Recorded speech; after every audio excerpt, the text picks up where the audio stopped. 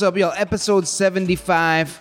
We had a retired Air Force colonel, Carla Bass. Yup, she's a woman. Rare in that world to have a woman get up that high on the episode. This woman's all about writing. Powerful writing.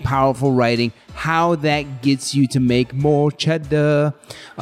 We get into her stuff in the second episode. Make sure you check that out on Wednesday, episode 76. But for this episode, number 75, it was the shit show episode. Yes, baby. WeWork, the shit show. Boeing, the shit show. And Facebook, my favorite shit show of all.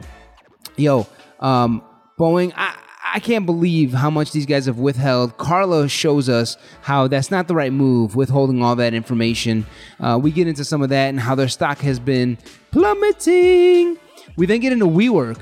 The real issue here is SoftBank. WeWork's a shit show. We get that. But SoftBank is the one that's really screwed. Those guys have a $100 billion vision fund that is totally at risk here with Uber, Slack, and WeWork shit in the bed. So we get into some of that. And finally, Facebook. Facebook's trying to do to the banking industry what they did to the newspaper industry. Yup, with their Libra cryptocurrency, they trying to take over banks and credit cards so that everyone can kind of just use cryptocurrency on their website to do their business. Facebook, stop being a douchebag. All right, y'all. Thank you for listening. Peace out. One of the major failures that I had lately, a huge lesson learned, was going into an interview unprepared. So I'd gone up to New York City and did this fabulous in-station radio interview with Q104. Oh my God, was that an exciting adventure. And immediately thereafter, there was a telephone radio with, of all things, Fox News. I mean, we're talking... Meaning someone called into the radio station? No, Fox News asked to interview me. Oh. Yeah, O is right. Radio or television? Radio. Okay. Well, still, it's Fox. So, I mean the lesson learned, though, is I had been up for close to 36 hours by the time I called and had the interview with Fox. And the lesson learned is I didn't have cheat sheets handy. Oh. And so, you know, I was absolutely exhausted and trying so hard to dig into the database, the fuzzy brain that was remaining after all of this. And it I guess it came off okay. They haven't aired it yet. They said they're going to, but news keeps getting in the way. Yeah, I wonder what news is getting in the way. But the lesson I took away from that is when you're going into a truly important interview, go in with sufficient sleep and go in with some notes. Right. So, just as backups, right? Exactly. I always do that myself. And you know what's funny? When I have the notes, I usually don't use them. Yep. Isn't that crazy? It is, but you've got them as a safety net. That's what they're there for. It's like a support. It's just there to carry you. You probably won't use them, but just knowing that the notes are there changes the whole game. And the other moral is you are never too old to learn. Okay? So I love the bit about recognize and embrace your failures, learn from them, and improve.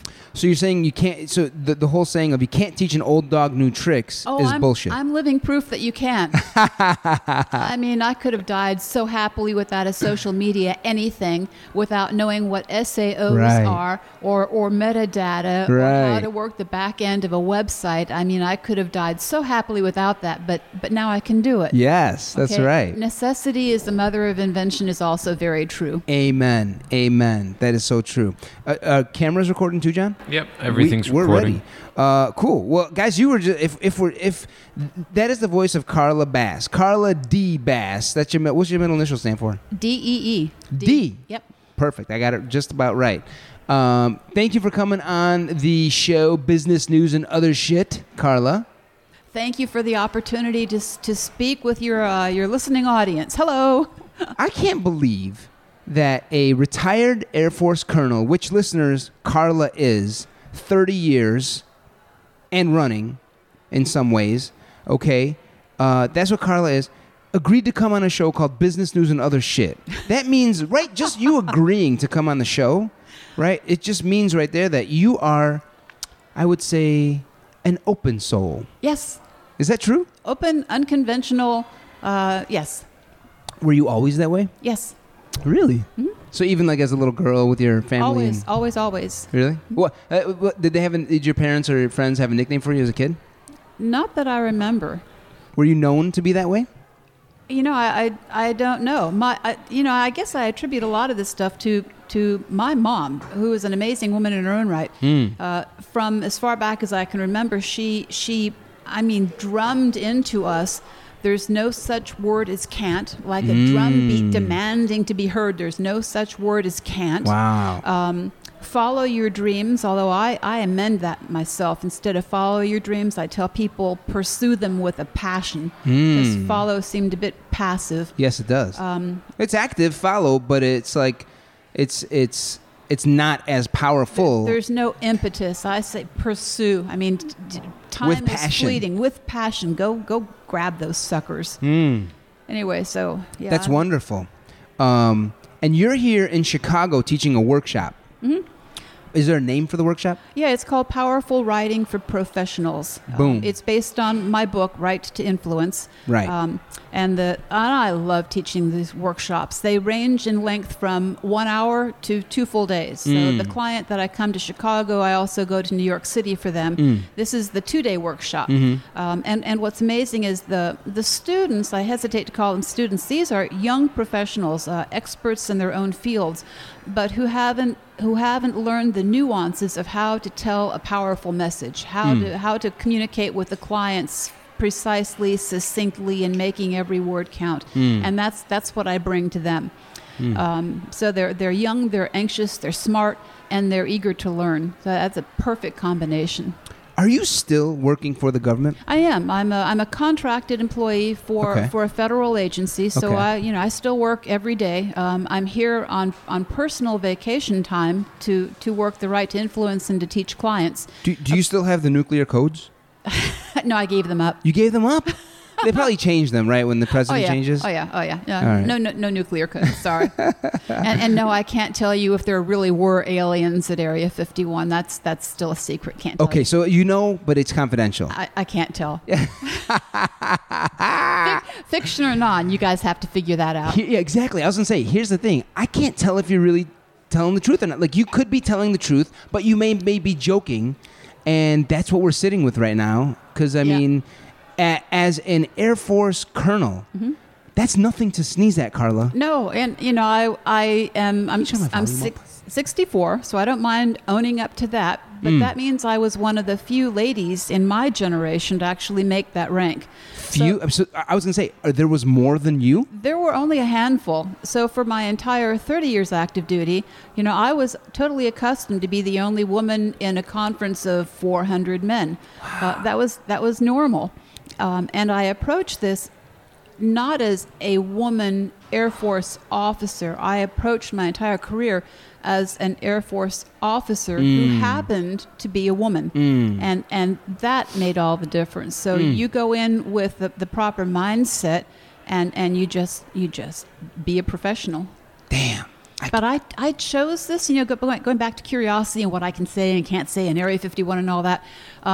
When I was in 7th grade is when I decided not only Air Force, but Air Force intelligence. 7th grade. Okay, so this is different than... So wait, are you saying that fighter jets and dogfighting and all that stuff was not your training? Nope, I was Air Force intelligence. Air Force intelligence. Yeah, for 30 years, that's what I did. I mean, this is a dumb question, Carla, forgive me, but I know the word intelligence to mean one whose intellect... One who has, for example, intellect in a certain field, like medical, you're intelligent in the medical field, you're an intelligent person. But when I hear you say, like, Air Force, what was the word you used? Intelligence. Intelligence? It means something different than the way I'm used to hearing it, correct? It does. So when you say you did intelligence for the Air Force... That was my career. My career was trying to determine... you look it up, NSA, CIA, all of those NSA, CIA IA agencies. We're all out there trying to determine what the adversaries can do, how they might harm us. The enemies. What our vulnerabilities are, and to protect the nation. So intelligence is gathering information about adversaries or even ourselves where we're vulnerable. No, we don't gather information on ourselves. We don't. It's focusing on the adversaries. Focusing on the adversary. Okay. And but when you said something about us being vulnerable, what did you mean by that? Did you say? Maybe I misheard you. No. That's what I said. Is so I'll take that off the table because we don't do that for ourselves. It's just we try to figure out. Well, it's like any warfare. You know where your strengths are. You know where your weaknesses are. You try to figure out how the bad guy is going to attack you. If you were the bad guy, where would you attack you? Exactly. And try to strengthen those defenses. Got it. That makes sense. So you did that. You would collect that type of information. Wow. And how it's a little James Bondy. I mean, right? No. No. In this case, it'd be Jen Bondy. Jen Bondy. No. Carla Bondy. You know what was fascinating about it is it's like any business. There's budgeting, there's executive officering, there's administrative. There are all sorts of different facets to it, which is what made it so interesting. It's almost like a business. Well, it is. That's how you got to think about it. And how I came into this thing, 7th grade, is this is during Vietnam War. My father was also Air Force. He was also an Air Force colonel in intelligence for the last half of his career. And he was in targeting intelligence. How many years? He was in for 30 also. We're talking 60 years of the Basses. Yep. All right, was his last name Bass? Yep, I didn't change it. 60 years of the Basses supporting our country through through Air Force intelligence. Yep. Wow. Yep. Anyway, so during the Vietnam War, we were in Annandale, which is right outside D.C. He was in the Pentagon doing targeting intelligence, and my mother, God bless her soul, she would wag her finger so often and say, "Carla, don't ask your father any questions about what he does because he can't tell you." And then they installed a secure. Oh, and by the way, Carla, this is your mom speaking, of Yes. course. Don't ever say can't. Oh, exactly. Don't say can't and don't ask your father questions. Then they installed a secure telephone in our family room, and that just drove my curiosity off the scale. So Wait, is this like a Batman phone, like the red thing with no buttons on it? Yeah, it was red, and Really? Was it really? It was a red phone. Holy shit! This is for real, John Dolder. Yeah. And so they said, we're in the presence of Batwoman. Oh, not exactly. Directly to the Pentagon, perhaps. Yeah, probably. But I would assume if he's in intelligence, he's probably talking to people like the Secretary of Defense or people who work for him or the director of the intelligence agency, the NSA. No, he was in targeting intelligence. So, I don't know. Right, okay, so this is Vietnam War and trying to determine where the bad guys are and what the most appropriate way to target them is. So that was his function. And the moral was, if the phone rings, don't touch it. Well, obviously. But can you imagine Carla picking it up? Hello? Oh, I'd have been dead. But that's when I decided I'll go find out for myself. So 7th grade, based on that backstory, is where I decided Air Force intelligence, and I stuck with it. Wow, that's amazing. What does targeting mean? Targeting means trying to determine exactly where the bad guys are. You know, you've seen video clips on TV where you've got the crosshairs on a building. Okay, that's targeting. Okay, but he's doing it metaphorically. Well, he was trying to determine where the bad guys are located, like grid coordinates and all back in those days. Whoa, so actual grid coordinates. Okay. Yeah, and then pass that to the people who were responsible for figuring out which weapon was most appropriate to be able to hit the bad guys. Am I the only one finding this absolutely fascinating and amazing? This is astounding. Oh, okay? Are you joking, John? No. This is pretty amazing, right? Yeah, this is. So that was 19. And this is like normal life for you. Yeah, that was like 1960s targeting intelligence, Vietnam. And you were just a little girl. I was in grade school. Wow. 7th grade, 6th grade. Amazing. All right, I could talk to. I'm supposed to be talking about business. Having fun with business news, and I could just go right into this. We're gonna talk more to you about that stuff. Okay. But one last thing: how the heck are you? I thought you would come here talking about leadership and team building in the Air Force, but no, you're here talking about writing. How? Do you really believe in your heart of hearts, Carla Bass, I do. that writing is really miraculous? I do. And you really do. Can I tell you the backstory on how I came to that conclusion? The short version, and we'll get the long version in the second half. Okay. If that's possible. Leadership is powerful writing. Powerful writing is a fundamental leadership skill. Okay. It's one that people. What's your idea of a great boss? Cares for the people, Compassionate, compassion, holds integrity. accountability. Nobody ever says, "I want a boss who can write powerfully." No And in one ever says In that. the second half of the show, I'll explain why. Boom. Okay. Perfect. Boom, Thank you teaser. very much. Guys, if you're listening, not watching, Carla Bass, 64 years old, Air Force Colonel, just fist bumped me. It's so awesome. You live in Washington, D.C., of course, right? Yeah, west of it. West of Washington, D.C. Cool. Let's talk some business news. Shall we, Dolder? Yeah. What's in the news today? What's in the news today? Gosh, you know what? I'm going to call this, forgive my language, Carla. God, I feel like I have to behave around you. No, don't. Okay, don't behave? Oh, No, thank don't. God. Thank God, right? Yeah, right. We have the coolest woman in the world, I think, in the room right now. Yeah. No shit. I've been to Korea. I can speak shit. Seriously. This is the shit show episode, Carla. You came to the shit show episode. I'm not even kidding you right now. I know. You know, Yeah. Boeing, shit show number 1. WeWork / SoftBank, shit show number 2. Facebook, shit show number 3. Do you keep up with any of this stuff? I do. A little bit, yeah. But I assume most of what you're keeping up with, less with business and more with intelligence related things, probably, right? Yep, but I'm familiar with all the issues that you're discussing there. I mean, I'm not an aircraft technician, so I can't give a whole lot of opinions on Boeing versus the Airbus. Yeah. Yeah. And also Boeing does a lot in terms of military contracting for the Air Force. However, even that wouldn't be. You're more intelligence. That's outside my scope. Yeah, it makes sense. Okay. Let's start with Boeing. I actually am starting to think Boeing may be a buy. The Boeing stock may be a buy here, believe it or not. They're just getting hammered. Their stock is getting hammered. Investors are starting to get really freaked out. A whole lot has happened in the last week or so. A pilot voiced concerns about the Boeing 737 MAX's system, its software system, saying like, "Yo, this thing does not. It feels very sketchy."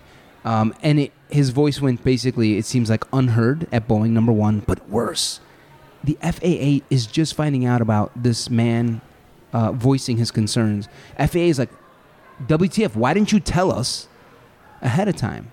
And so I think Boeing is in this world where they're like, not sure what they should tell the FAA. Should they hide some stuff? Should they not hide? This is where Carla... And that actually does play into my aspect of this. It's part of knowing the audience. If you've got bad news, recognize it's probably going to be found out sooner or later. Who is better to deliver the bad news? You? Yes. Or the wait until media. somebody else finds it. Oh, can you imagine the media? Yep. So it's anticipating what the audiences, what the readers, in this case, Congress's reaction is going to be, and trying to neutralize that, taking the initiative yourself. As best as possible. You actually talk about this or have opinions on this when it comes to writing and powerful writing and writing to influence? It's all part of strategizing your message for the audience. Okay, so so Boeing didn't do that. If they knew about, and it was the test simulator that the pilot said he actually had recognized the fact that the plane was doing a nosedive in the simulator. So if Boeing knew that, then they perhaps ought to have acknowledged that instead of letting it fester and somebody else find it. Because all that does is say, okay, Boeing, why didn't you tell us? I'm Dennis Muhlenberg, the CEO. You're Carla Bass. I hire you as a consultant, and I say, Carla, what should I do with this? Convince me that... Carla, I don't think we should tell the FAA that we had this pilot saying this. We could get sued in a huge way. This could damage our stock. There's too much at stake. There's too much money at stake, Carla. I don't want to reveal that this guy said it. What's the big deal? No one needs to know. What would you say to me, Dennis? Honesty. Dennis, honesty is the best policy. If you know of a vulnerability in the system of this magnitude that already is getting this kind of a spotlight, you need to be upfront with it and acknowledge it. And then because it's so old, you better explain why it was that you hadn't mentioned it sooner. But owning the weakness and then identifying the steps that you're taking to alleviate it, That's how you can regain the momentum on this. Thank you, Carla, for your services. We're talking billions of dollars we could lose if we reveal this. We're talking the 737 may not even be put out. We're trying to get this thing back in the sky in 3 months. We don't want to. I'm not convinced, Carla. I'm sorry. Why would I want to reveal this? Because it's going to come out. Somehow or other, it's going to come out. So you either... Meaning this guy might speak?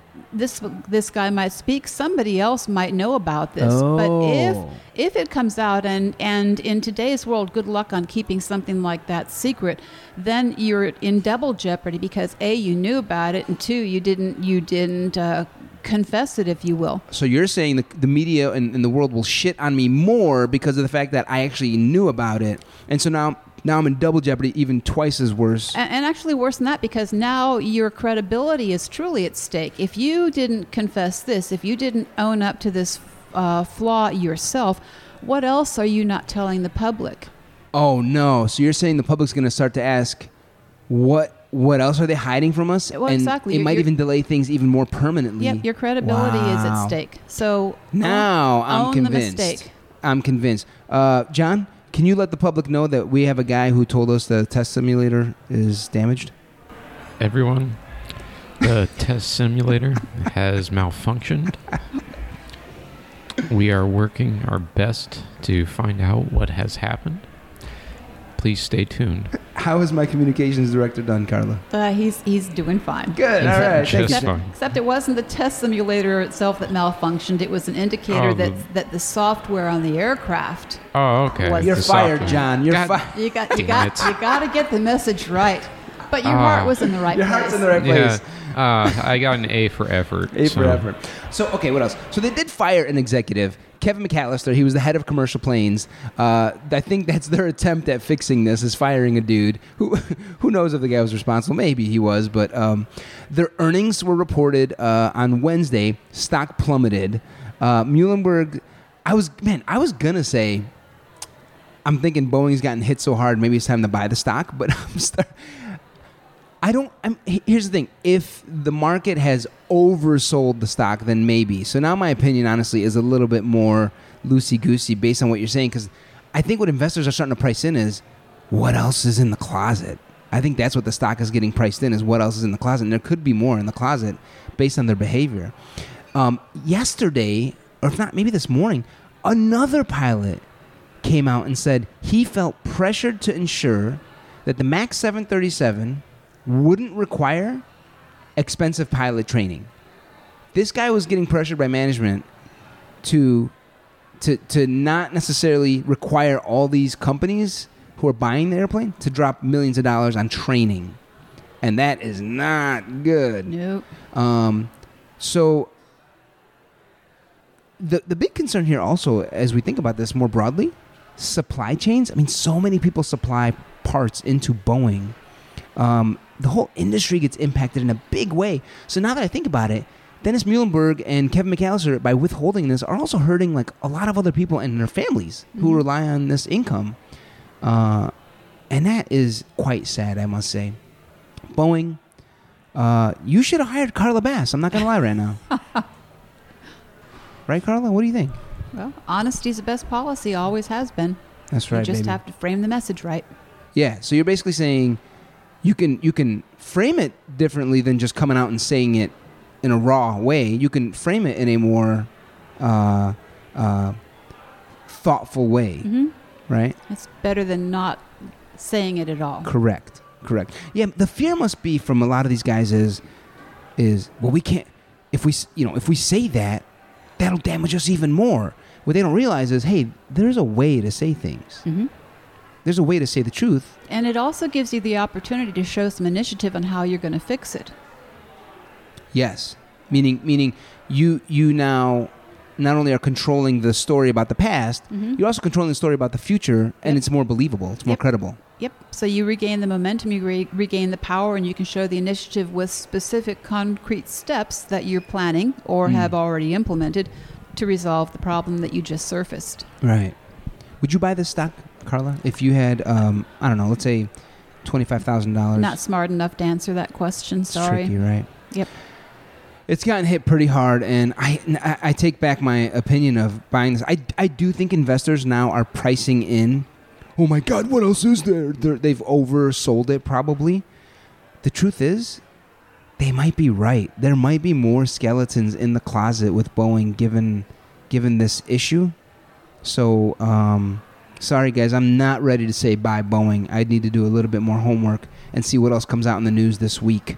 But I will say, I'm starting to think about, hey, when is the entry for Boeing because of the stock getting hit so hard? I mean, they're a $100 billion company, so I do think they'll continue to be around. All right, that was shit show number 1. Shall we move on to shit show number 2? WeWork. Carla, you will never believe this. I've been shitting on WeWork for well over 6 months. Ad nauseum. Ad nauseum. Yeah.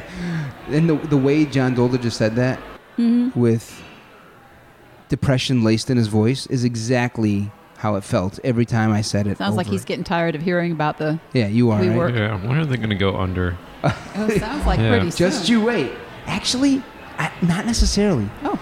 It's just been announced that SoftBank Vision Fund, these are the investors that basically fueled the WeWork drug party, is going to be injecting billions of dollars of capital to keep WeWork alive. You know, I love the idea of WeWork.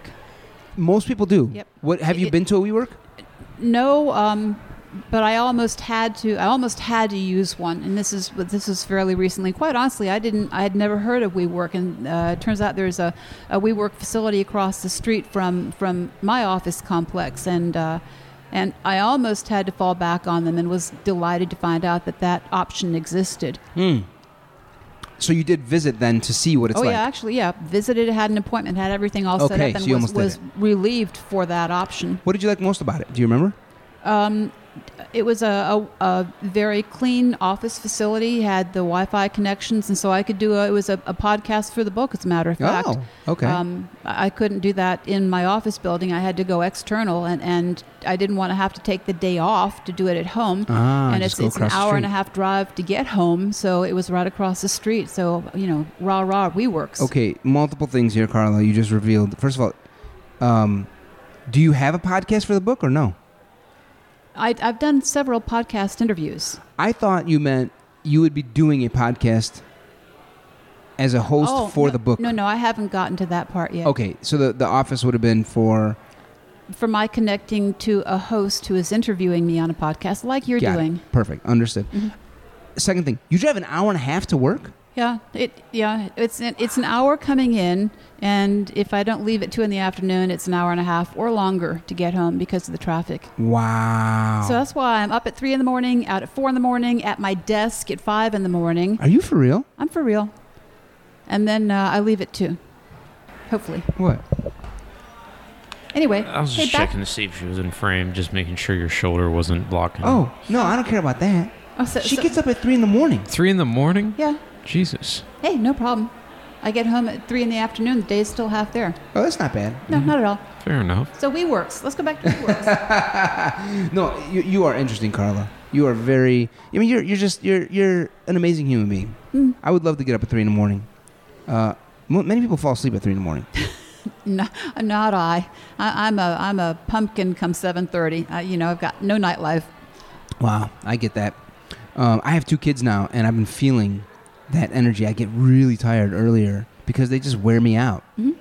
My kiddos wear me out. So WeWork. All right. So SoftBank will be bailing. So, okay, just the backstory, right? There's the CEO. His name is Adam Newman, right? And this guy has been shady as F. I can't even say the F word with you, Carla. I have so much respect for you. I'm sorry. I just can't. Shady as F for months and months and months. He would buy buildings in his own name. Okay, so for example, the building across the street from your offices, he may have bought that building with his own money that he made from WeWork. He became very rich off WeWork. He would buy that building, all right, and then he'd take 5, 10, 15 floors and rent those floors to WeWork. He would be the landlord. Oh, A little conflict of interest. You think? Yeah. What do you know? And then this guy, my favorite one is this. I'm sorry, John. I know you've heard this a million times. But Carla's got to get up to speed. My favorite one is this. Because they were WeWork, Adam Newman went and bought copyright, I guess IP, like intellectual property or trademark. He trademarked the word we for corporate purposes and then sold that to WeWork, the company he was CEO of. So they can use the word we in a trademark way. And then he pocketed that. Now, that one he was forced to give the money back. But, so this guy's kind of a clown. All right. And so they finally, when they tried to go IPO last month for $40 to $50 billion, meaning they wanted to sell the company to the public, to average people like you and me and John. Maybe our pensions would buy it, so on and so forth. Investors were like, I smell a rat. I smell rat poop. This is not good. They actually were able to sniff this one out. Unlike Uber and Slack, those IPOs have been in the dumps. And WeWork basically lost $39 billion in value in a matter of days.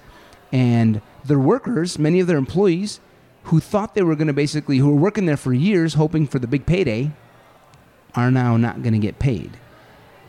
But Adam Newman, after getting kicked out as CEO last month, I guess earlier this month, he's been asked to leave. He stepped down as CEO. And to get him to leave the board altogether, they paid him $1 billion.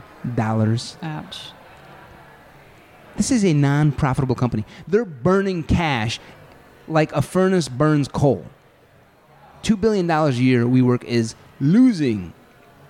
So this is the WeWork shit show part of the episode, guys.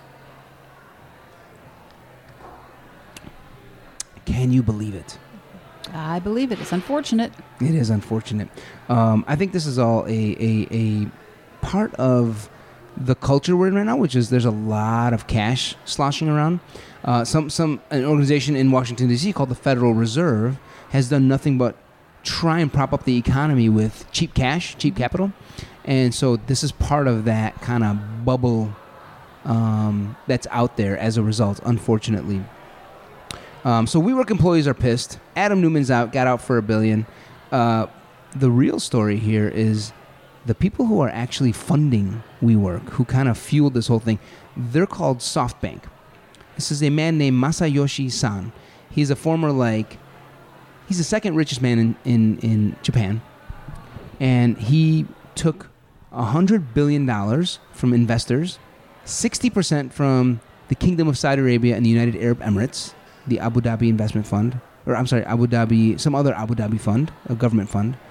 And so $60 billion of that money is sovereign wealth money. And I feel like I'm just droning on and on and on about this whole story. So maybe I'll just stop for a second. Does anybody give a shit about this? I think this one's your passion, but it is. I am so upset about this one, I must say. Yeah, you sound like you have a personal vendetta against Adam Newman. This is like a 1 in a billion chance thing happening, and it happened, and so many people lost money, and I guess I'm just so bitter about it. Well, the concept was good. I wonder if part of the problem was did they overbuild the office space? Was supply and demand was part of the problem, and then maybe other competitors, similar services, did that hurt WeWorks also? Exactly. That's exactly.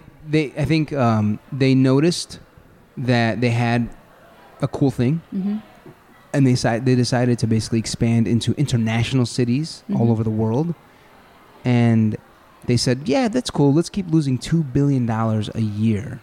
The reason I ask is I remember right before the economy took one of the nosedives, the national economy, there had been this huge surge in construction of office buildings by hundreds and hundreds of thousands of square foot all over Houston, D.C., just huge, mammoth new office buildings constructed. Is this before the last recession? I think so. It's about 10 years ago? Yep. And then the recession hit, and you had all of these brand spanking new office buildings sitting vacant for a very long time. because they overbuilt and Yeah. then the supply and demand thing hit. So I'm wondering if there was maybe a parallel between this and what WeWorks had done. I bet that's part of it. But the thing is, they paid the landlords big dollars, and they built out all these cool office spaces, and they kind of build themselves. They build BILLED themselves as part of the new tech company like Amazon and Facebook and Google, and they're kind of like Regus, which is another office supplier, basically, kind of like a WeWork. They're not as cool. They don't have beer taps. So they tried to kind of build themselves off as that. Anyway, this Vision Fund, they're the largest, basically, this is the largest type of VC fund, venture capital fund in the world. This $100 billion is huge. And, it almost feels like, in my opinion, Masayoshi Son, the guy who runs this Vision Fund, is on his way down. It feels like SoftBank has been trying to do this with Uber and Slack and others. And what they do is they just keep pumping cash into these companies, making them look like they're the next biggest thing. And everyone hears about them, and there's a whole lot of hype around Uber or WeWork. But the fact is, they're burning cash. They're actually not making money as a business. But he keeps doing it. And I think their hope is, well, we'll eventually IPO the company and make our money back. We'll sell these low-quality companies to the general public, and then we'll make our money back in our investment fund. That does not feel like it's happening. It feels like people are on to their shtick. And so the SoftBank Vision Fund could be on its way down. And just when I thought it was on its way down, recently what was announced is they're opening up a SoftBank Vision Fund number 2. This guy is doubling down on a turd.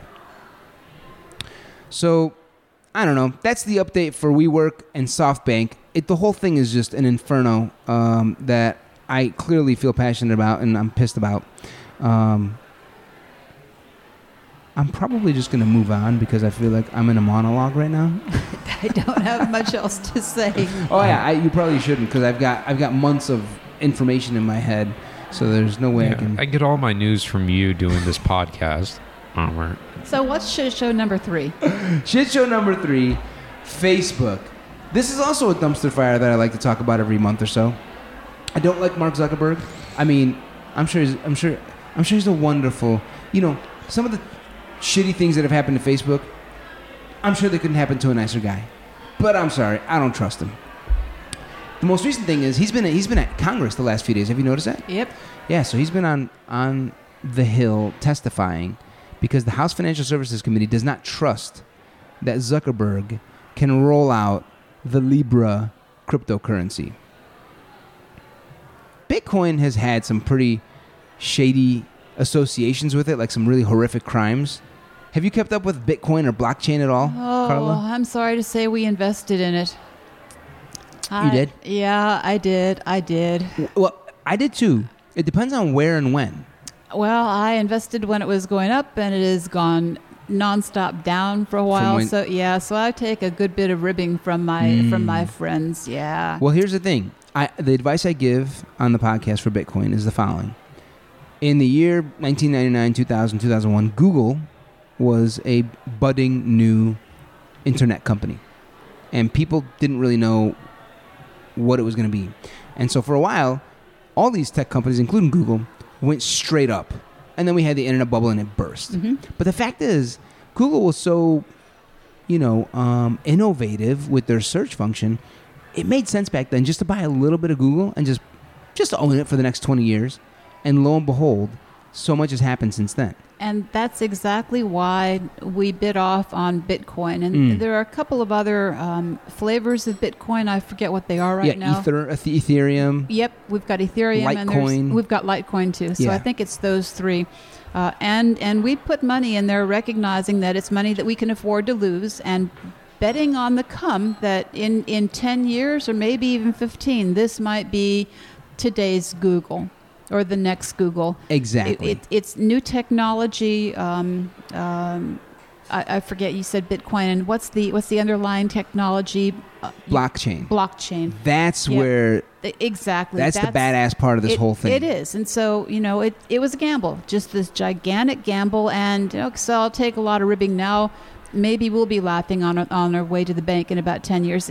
You'd never know, but you don't know if you don't take a chance. Boom. That's right. You got to play to win. Yep. And so that's how I feel. Is I tell everyone, hey, if you've got a portfolio of like, I don't know, 10 grand of stocks, take $500 or $1,000. Maybe that's thousands a lot. I take $500 and I put it in Bitcoin and just park it in the back of your account and forget about it. Just forget about it. Now, Facebook and its own cryptocurrency. Libra. Feeling weird about it? No, I wouldn't go there. You wouldn't touch it.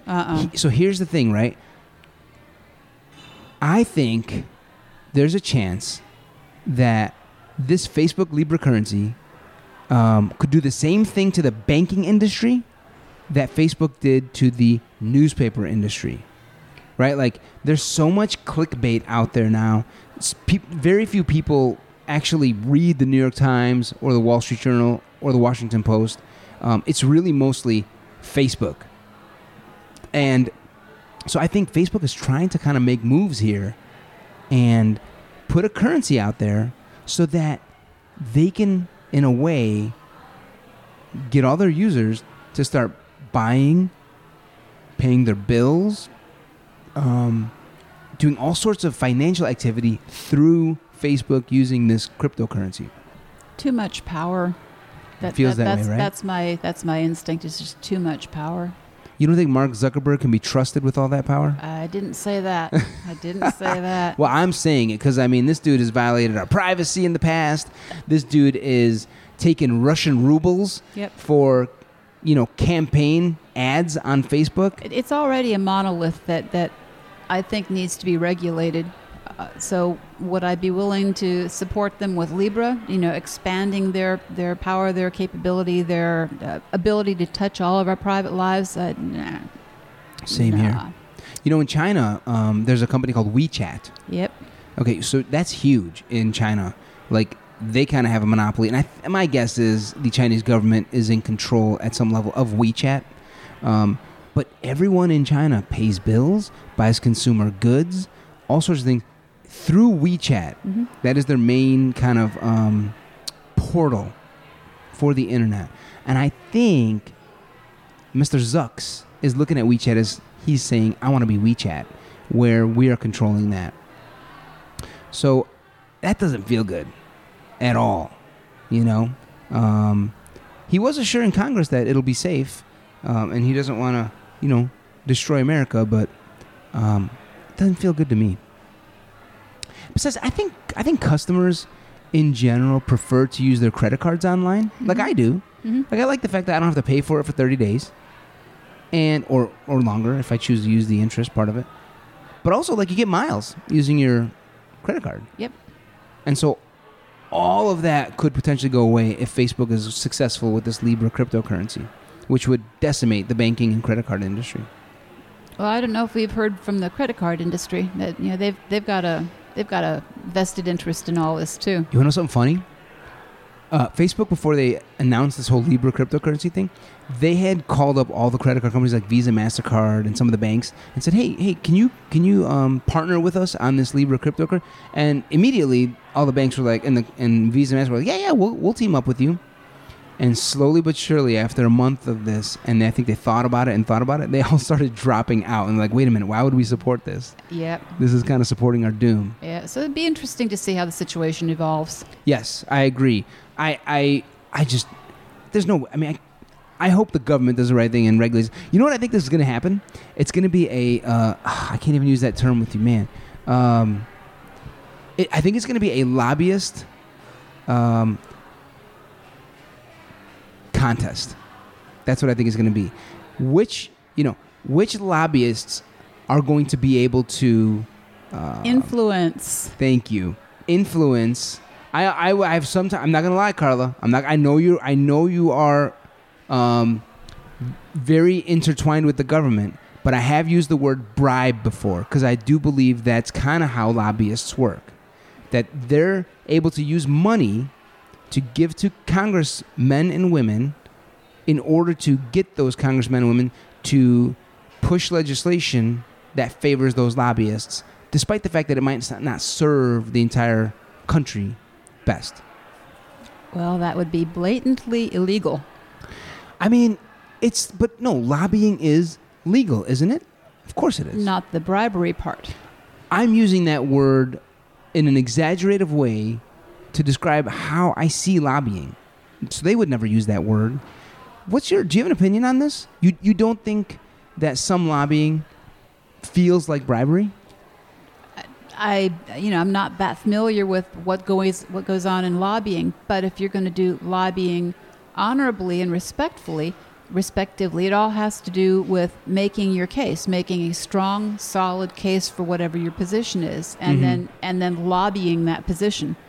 But when you get into payoffs or vacations or campaign contributions, there's a whole set of rules that go with that too. Right. But any kind of payback or gifts, I mean, there's a whole set of rules. Yes. I'm sure that what you can and can't accept from corporations if you are a sitting member of whatever. Absolutely. So lobbying to stay clean needs just to be able to make an influential case, pros and cons, why you should do this. Take me, vote for my position. Right. From what I've learned and read and observed is frequently lobbyists have learned the rules so well that they've learned ways to be able to contribute to people in government in a way where it's still legal. Mm-hmm. And so then it just, to me, I look at some of them, I'm like, this is a freaking bribe, This organization or this, PAC or whatever it is, giving money to this congressman or woman doesn't feel right because they're going to, their basic objective is to push their agenda, which may not be best for the entire country. Mm. So I guess my point with that is there's lobbyists for the banking industry and credit card industry, and there's lobbyists for Facebook. And let the games begin, right. baby. Sit back and talk to your let your elected representative know what your particular yes. opinion is. Send those cards and letters. Call them. Totally. So, man, from a stock recommendation perspective, I mean, in general, Facebook will probably have some success with this. I think they'll probably be able to make progress with this. It feels like, to be honest with you. They are a very powerful company. They have a lot of money. However, even though they might be actually financially successful with this and gain more power by carving out some of the banking industry for themselves, I can't recommend or consciously invest in Facebook because I wouldn't be able to sleep at night. I just don't feel like they're a company that represents my values. And I think, frankly, most Americans who are morally conscious, their values. So I'm anti-Facebook, as usual. Yo, I loved Carla's advice to Boeing. Yo, honesty is the best policy. If you don't share the truth, it's just going to get worse, and people ain't going to trust you. You're going to lose more money. So, behave, y'all, and get someone smart like Carla on your side. That was episode 75, y'all. Make sure you catch episode 76. We get into Carla's story, the most powerful part of her story, when she almost died. That's right. And it wasn't as an Air Force colonel. It was in a different environment. So make sure you check that out. Episode 76 drops on Wednesday. Peace out, y'all.